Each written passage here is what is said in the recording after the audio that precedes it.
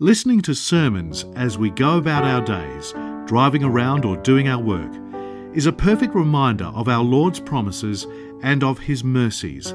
This is the mission of Upper Room Media, to make the Word of God accessible to anybody and everybody. In the name of the Father, and the Son, and the Holy Spirit, one God. Amen. Thank you so much.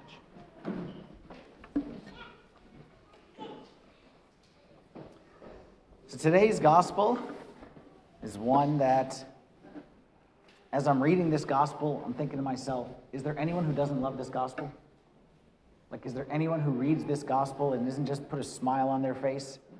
If I had to think of I like to think of like titles, like summarize today's gospel. Like if today's gospel was like a sitcom, what would be the title of today's episode?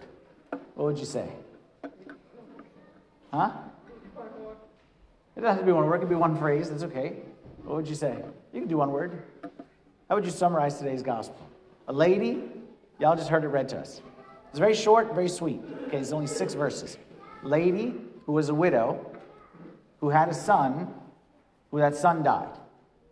Okay, so she has lost her husband, widow, and she's lost her son. And then all of a sudden, Jesus shows up, and the son raises from the dead. What would you summarize it and say? What would you caption it? Huh? Miracle, okay. Compassion, okay. I couldn't think of a clever way to say it. You know, I like to not just come up with something, but I like to make it clever or rhyme or something like that to make it easy to remember. I didn't get anything clever on this one. But what I wrote down here is hope walking down the street. Hope walking down the street.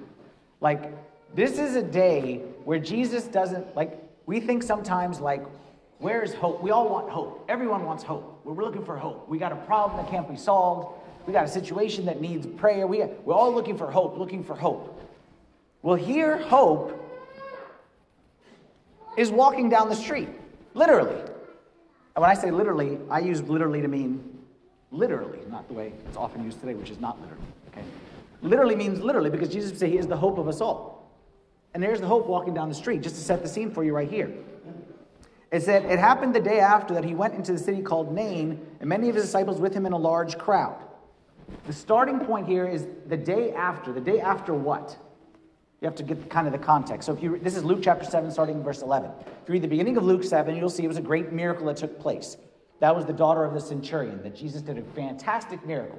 So here you have Jesus doing this fantastic miracle over here, and everyone's so happy in this great miracle. And now Jesus has done the miracle. They have the coffee and the tea. Dessert is over. And now Jesus is on to the next town. And as he's walking to the next town, that's what it says right here, the day after, he went to a city called Nain, and many of his disciples with him in a large crowd. When he came near the gate of the city, a dead man was being carried out, the only son of his mother, and she was a widow, and a large crowd from the city was with her. So I picture it as a crowd of people walking this way, and then a crowd of people this way in an intersection. So the crowd of people walking this way, what's the vibe? Word that my daughter taught me, the vibe. What's the vibe of this people? What's the vibe here? Okay. Huh? Well, let's do the Jesus people first. Jesus after just did the miracle. What's the vibe? Yeah, laughing, joking, praising. This is the best. Glorify God. This is incredible. And this is Luke 7. So this is still relatively early on in the ministry of Jesus.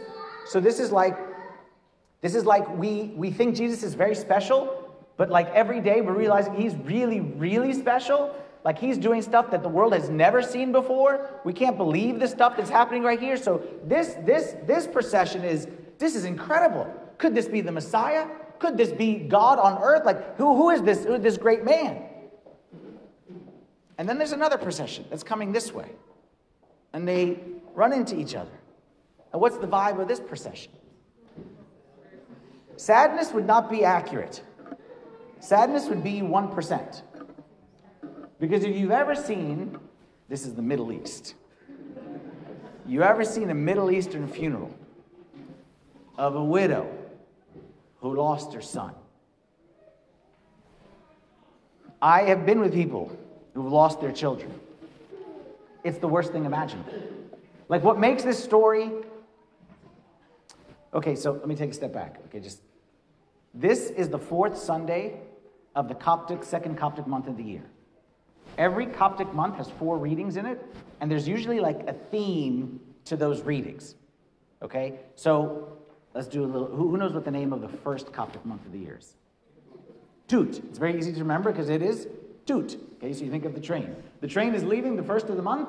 The first month is called Tut. Say Tut. Tut. Very good. Very easy to remember. The second month, which we are in right now, I don't even know the name of the second month. Baba or Baba. Some say this Baba, some say Baba. I think of, it's B-A-B-A-H. You know the elephant, Babar? Okay, so I think of the elephant with the H instead of the R. Okay, so Baba, or you can think of your dad, Baba, something like that. So the first month is called Tut. The second month is called Baba. Let's go extra credit. The third month, which starts next week. Hatur, very good. And Hatur sounds like Hatur. Okay, that's how I think of it, okay? Like my kid did Taekwondo. It's Hatur.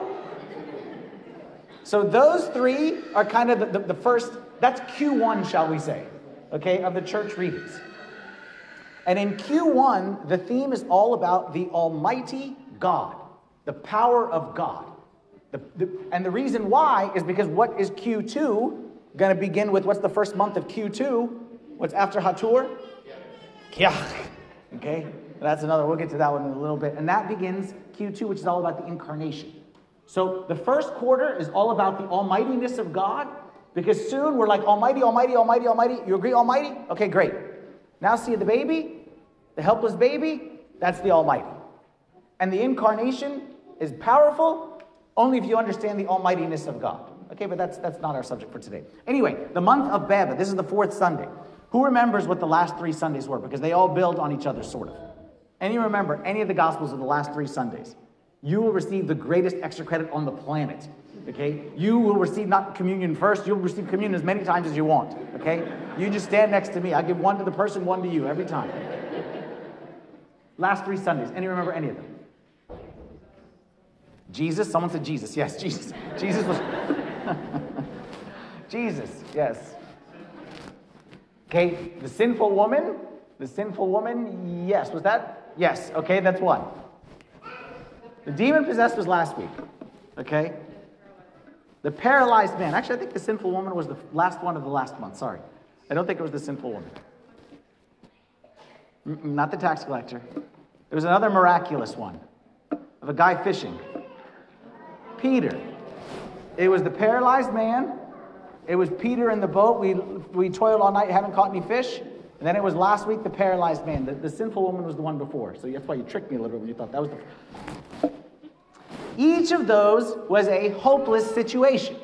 Paralyzed man, hopeless. Peter toiled all night, frustrated, nothing, hopeless. And then last week, the paralyzed man, hopeless. But if you ask me, today's lady is more hopeless. You know why? Like when you said earlier, that was sad. Those are all sad. Paralyzed man is sad. Demon-possessed is sad. Worked all night and caught no fish, that's sad. But today's is worse. Why? 2 reasons why. Okay, number 1, he's dead. So when you're paralyzed, it's like, let's fast and pray. There's still hope. Or, we just haven't seen the right doctor yet. Or no, it's this, I read this blog. This is the thing that's going to solve it. If I take this and I take it in this, or even there's still voodoo, there's black magic. Like there's still hope out there because you're alive. So even you're paralyzed, even you're demon-possessed, there's hope. But this guy's dead. There's no hope for dead. But there's another reason why I think it's even more. Why do you think this is even more? Exactly, because it's a son. Parents. Is there any parent that will disagree with the following sentence? That whatever happens to me, no problem. But when it's my kid, that's the worst feeling on the planet. Like, is there a parent here who hasn't experienced my kid is sick, and I will take my kid, just take my lungs and give it to them. Take my arm here, just give it to them. Because there's nothing being sick without hope, having a situation, but when it's with your kid, and it's your only kid, every parent knows how that can feel. So anyway, so here's Jesus walking down the street, laughing and joking. Here's this lady who's hopeless and who feels like I have no reason to live and exist. Take me, Lord, is what she for surely said. Take me, give me back the son. Take me, give his life, take mine. And then Jesus is hope. He is the hope of the world. He is the hope of us all. And she runs into hope. And here's what happens. Okay, I want to go through this gospel real quick. 3 things happen. One thing happens whether or not you know it happens or doesn't. But the other 2 are very important. So one thing, the first thing that happens, a large crowd from the city was with her. When the Lord blank her, saw her. So number one thing that's very important is that when you are in that hopeless situation, it feels like nobody sees you. It feels like, doesn't it feel like, hey, I'm hurting. I'm dying on the inside. And then I come to church and everyone's laughing, and everyone's joking, and the priest is like, God is so great, and hallelujah, this is the day the Lord has made, let us rejoice. And you're like, I'm not rejoicing. I'm suffering. I'm struggling. And it seems like nobody cares. It seems like, forget about nobody here. It seems like nobody cares. It seems like all you care about is say, Kyrie eleison, Lord have mercy, and do fasting and do prostration, but you don't really care about what's happening in my day-to-day life. And the answer to that is never. Not true. Just because you don't see him caring doesn't mean he's not caring. The Lord didn't walk by the Samaritan woman and not care. He saw her. The Lord didn't walk by Levi. The Lord didn't walk by Zacchaeus. The Lord didn't walk by that sinful woman. And the Lord doesn't walk by this funeral procession of a woman who is hurting so badly over the loss of her son. He never just walks by. He never just walks by. He always sees. He always has compassion. That is his nature. And when he sees her, he does 2 things. Well, he does sort of 2 things. Yeah, 2 things, sort of. He does something and he says something. Okay, so this is the way Jesus works. So if you are in need of hope, I promise you that when you run into the hope of the world, hope walking down the street, hope will do 2 things. Will touch you and will say something to you. It's a touch and a say. That's what it said right here. It said, then he came and touched the open coffin. And those who carried him stood still. And he said, young man, I say to you, arise. So those 2 things. First he said, do not weep, but that one we'll skip that one. He came and touched the coffin, and he spoke and said, I say to you, arise. He touched, and then he commanded. He touched, and then he commanded. That's why I'm skipping over do not weep. Because what we want is do not weep, don't be sad. We want comfort. And he is comfort, but he's not just comfort. And if you're praying just for comfort, you're looking for comfort, that's good, and we all want comfort. But truthfully, if it's me, I don't want comfort. I want an answer. Like, I want my son back. Don't just comfort me. I want my son back. And he comes to this lady, and he touches, comes to the son, touches, and says. Let's start with what did he say? What did he say to the young man? I say to you, arise. He gave him a commandment.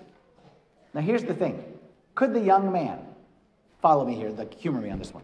Could the young man arise? No. When Jesus went to the paralytic man, he says, take up your bed and walk. Could the paralytic man take up his bed and walk? Like Jesus asked him to do the one thing he could not do.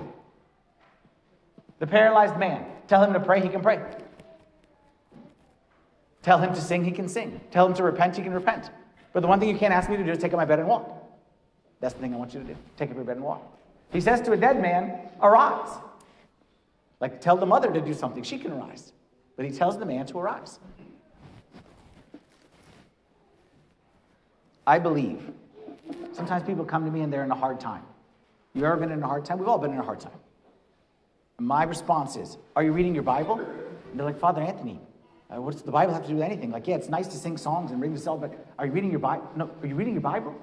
You know why the Bible is so important when you are the Bible is important at all times, but especially when you're going through hard times? Because I promise you that what happens, Jesus always does it, is he gives us a command. And usually the command, I'm sorry to say this, has nothing to do with the problem. Did you know that? The command has nothing to do with the problem. There once was a blind man who couldn't see. And Jesus said, okay, the solution to you, I give you a command. What's the command to the blind man? Go walk over there and take a bath. Wash your face. Why? Like, is the problem that I'm not clean? Is the problem that if I shower, the blindness will go away? And me and you, American, 21st century, why? What's the connection between that and that? And the answer is, sometimes there's no connection that we see. But the one who meets hope doesn't ask questions. And when hope says, go and forgive that person, you say, what's the connection between that and that? Just obey. When hope says, go and repent for what you've done, what's the connection? When hope says, listen. When hope says, stop throwing a temper tantrum. When hope says, trust. When hope says, give. When hope says, serve. When hope says. Our problem is we question. Nowadays, we are in a knowledge age. Okay, we have the internet, and we look things up into Google and the ChatGPT and things like that. But back in the day, and this is truly like, I'm not making any statements about anything. I'm just, back in the day, you went to the doctor. Doctor, my knee hurts. Take this medicine. You took it. That's it. Today, what happens if the doctor tells you to take medicine? You Google it. And you tell him, actually, I already Googled this. I'm not in favor of this. I want this.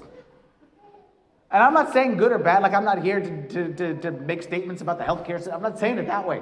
But what I'm saying is, when the doctor tells you to do something, you do it.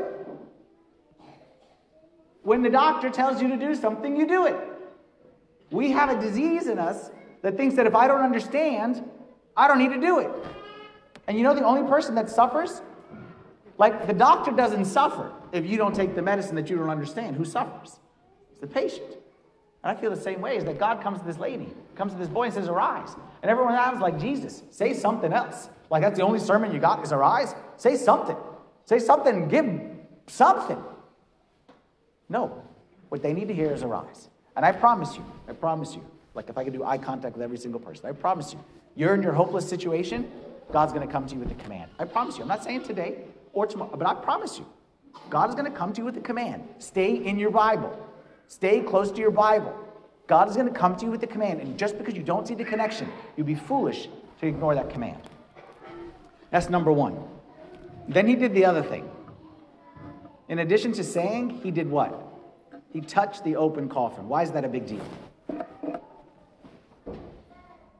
Why is touching the open coffin? It's a big deal. When Jesus touched the open coffin, the crowd response was, why? It's unclean. They had their hygiene regulations. You couldn't touch a dead person. A dead person was unclean. A person who touched a dead person was therefore unclean as well. Like it was a whole thing. Okay, the purification. They had But Jesus came in and Jesus said, touch. I think Jesus wants to speak to us in our hopelessness, and I also think he wants to touch us. Now, what's the touch from Jesus? What's the touch?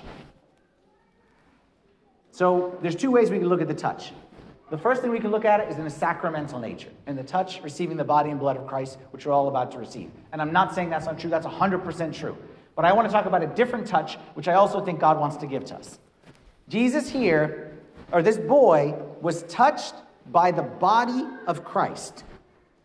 He was touched by the body of Christ. The hand of Christ. Okay, or the elbow of Christ, or the feet of Christ. Where is the body of Christ today?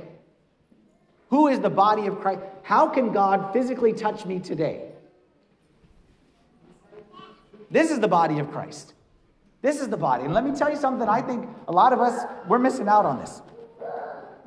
It's so often God wants to come to me and encourage me and fill me and give and all that stuff. God wants to.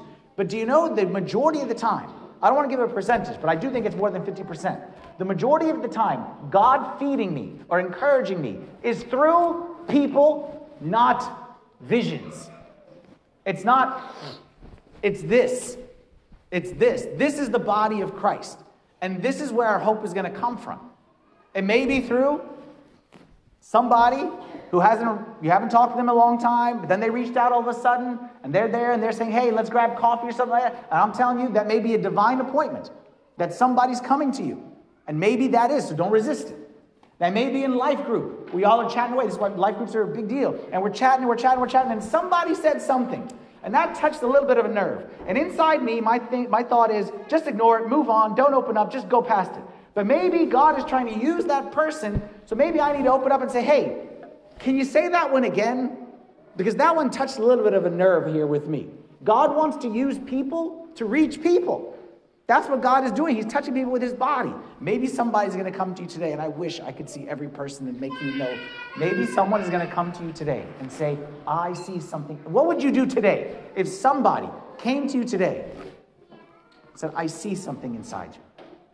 I see something you don't see. I love you. I care about you. But I see something you don't see that's dangerous. Would you resist? Would you accept? You don't know who you're resisting. You may be resisting the voice of God himself. You may be resisting the answer which you are praying for. Imagine if they had said that to Jesus. Jesus is coming to talk, and they said, Jesus, we're mourning right now. We don't have time for your funeral procession. Go over there. Oof. They'd have missed out on something great. Bottom line, he is the hope of this world. He is the hope of every person. He is hope personified. He is the hope of us all. And I believe that there's no situation could be worse than what this lady suffered. Not just to her, but to her precious son. After all she had gone through, all she wanted was something. And today she ran into hope. And I believe hope is here in this room today. And it is here in this room today, the presence of God in our midst, because we know that when 2 or 3 are gathered in his name, he is there amongst us. But I believe hope is also present in the form of this, the body of Christ. Okay? And my hope and my prayer is that those who are desperately in need of hope today will get a little bit of a lifeline. That's what we're talking about in this series, that just around the corner from the worst is God's best. And my hope today is that no matter what situation you're in, that you would see that the hope of the world is here, and you would seek his command and seek his touch and let him do what he does. Glory be to God forever. This talk was brought to you by Upper Room Media. We hope that this talk has, through the grace of God, touched your heart, and we pray that it will not only inform you, but will also transform you and your life with Christ.